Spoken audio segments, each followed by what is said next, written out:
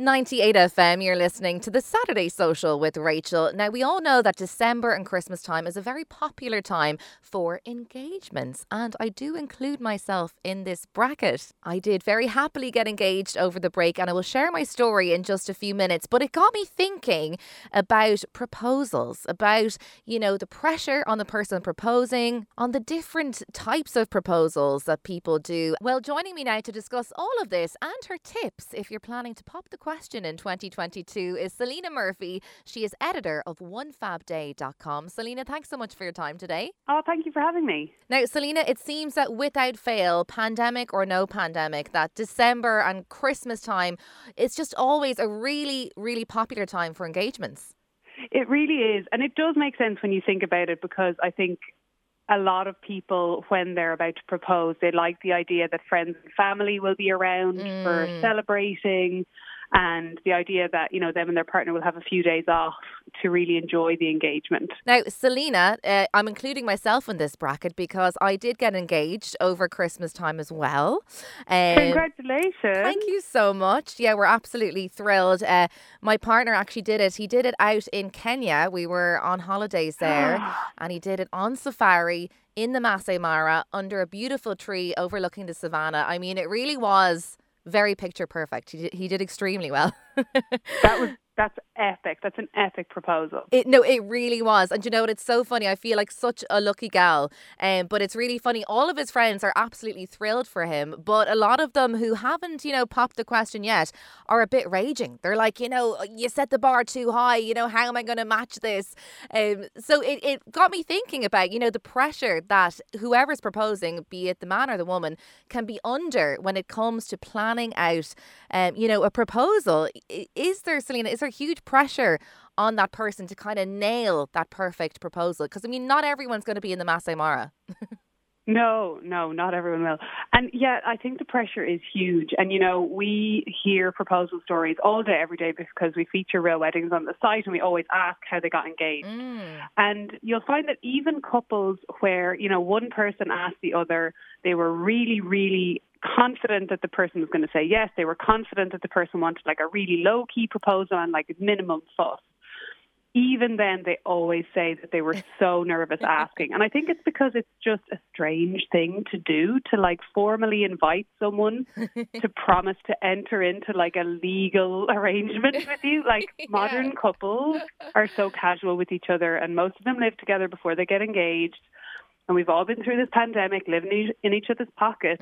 So I think it's a really strange and like off-putting, overwhelming thought to actually get down on one knee, which is something you never usually do, and formally ask someone to marry you. Oh my God! Even if there's no huge like hubbub or exciting location involved. Like you were saying, people will always ask you the story of how you got engaged. They will ask the story of the proposal.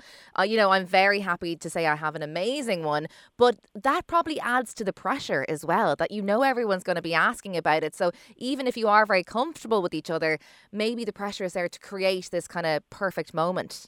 Yeah, it really is. And we often hear from brides, newly engaged women who say like actually they were a bit disappointed with their proposal and they're kind of jealous of their pals who had like an amazing epic style one. But I think that would be like my main piece of advice for anyone who is going to propose is try and feel out what your partner would like. Obviously what you would like is important too, but make sure you find a happy medium between what you would like and what your partner would like, because like when you're talking there about your other half and his pals all being kind of like, oh, the pressure's on now for us, all of those people might not want to be proposed to in a big epic way. They might way prefer to have an engagement at home, like over pancakes on a Saturday morning. So I think it's important not to get too caught up in the hype of like a proposal story has to be big and epic, or it has to be, a treasure hunt, or there has to be loads of, photos from the relationship scattered all over the room, or, we don't have to prescribe to any kind of formula. It's really about what would work for the relationship and you and your partner. So but is there a good way to kind of gauge what your partner wants, like in a subtle, not obvious way, to try to feel out what they kind of might enjoy? Yeah, I think two things I would say is number one, think about it and kind of think about what your gut feeling is, because that's often right. We actually had a guest on our podcast whose partner proposed at the big ice rink in New York at Rockefeller Center, which Oh, sounds wow. like a full-on movie moment. And she was so embarrassed that she said she acted really weird, and Oh, she just kept being like, no. yeah, I'll marry you, but like, let's get off the ice Oh, and like God. go talk People are about it over staring. there. You know, like it can be really hard to gauge. So I would say definitely pick one really good trusted friend, Yes. the kind of friend who you think they might have chatted to this about, because it can be hard with same-sex couples, but in hetero couples, you'll find that women often will have chatted to their friends about engagements and whether they would like something or not. So, Selena, if there's anyone listening out there, fellas or ladies, who are thinking of popping the question this year and maybe are looking for some kind of unique proposal ideas, do you have any off the top of your head? Yeah, you know, we've had so many like gorgeous ones. Like, I think nearly everyone will want something that's a little bit sentimental and that kind of takes them on a journey and tells them a little bit, kind of brings them down memory lane a little bit about the relationship. Another really popular one we see is bringing the person back to a really special place in the relationship, like maybe where they had their first kiss or where they had like even just their best date ever, like they went on a really amazing date and walked up a mountain or something like that. That's a really popular one as well. But you can go so big or so small, like really it runs the whole gamut. Like I saw a proposal this morning in the middle of a skydive, and the guy proposing had the ring like hidden in his mouth because it's the only place he could hide the ring.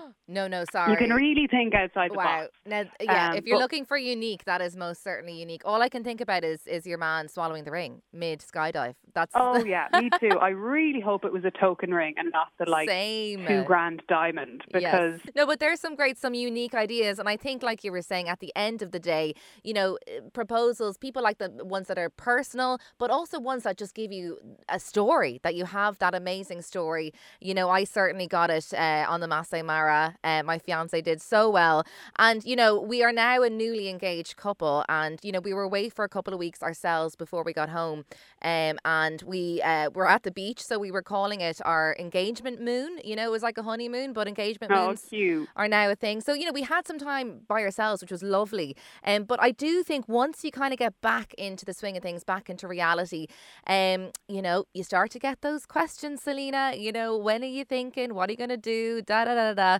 Is there any nice way to kind of, you know, keep the couple in that little bit of a bubble for themselves to, you know what I mean, to enjoy the engagement? Like, you know, do you have any tips for that?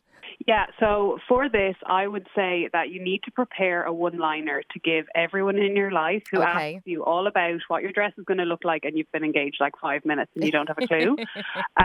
So generally, it's safe enough to go with something like, oh yeah, we really haven't talked about our wedding yet, but we know we want something really small and low key.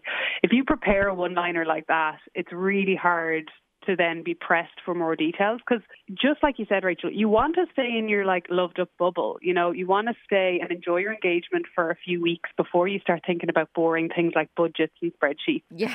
And also you don't want to commit too much to things. Like you might have your mom or your dad saying like, oh, but you know, your aunties are all coming, right? And you haven't even thought about your venue or capacity or any of that yet. So you want to kind of shut down that chat. Yes. So I think the best way is to just have a one-liner prepared. Selena, that is absolutely top advice. I'm literally going to text my fiance now, and we'll prepare a line we can both say to everyone. Some amazing advice, and hopefully if anyone is thinking of popping the question this year, it's given them a little bit of inspiration. Selena Murphy, editor of onefabday.com, thank you so much for your time on the Saturday Social. Oh, thanks for having me. It's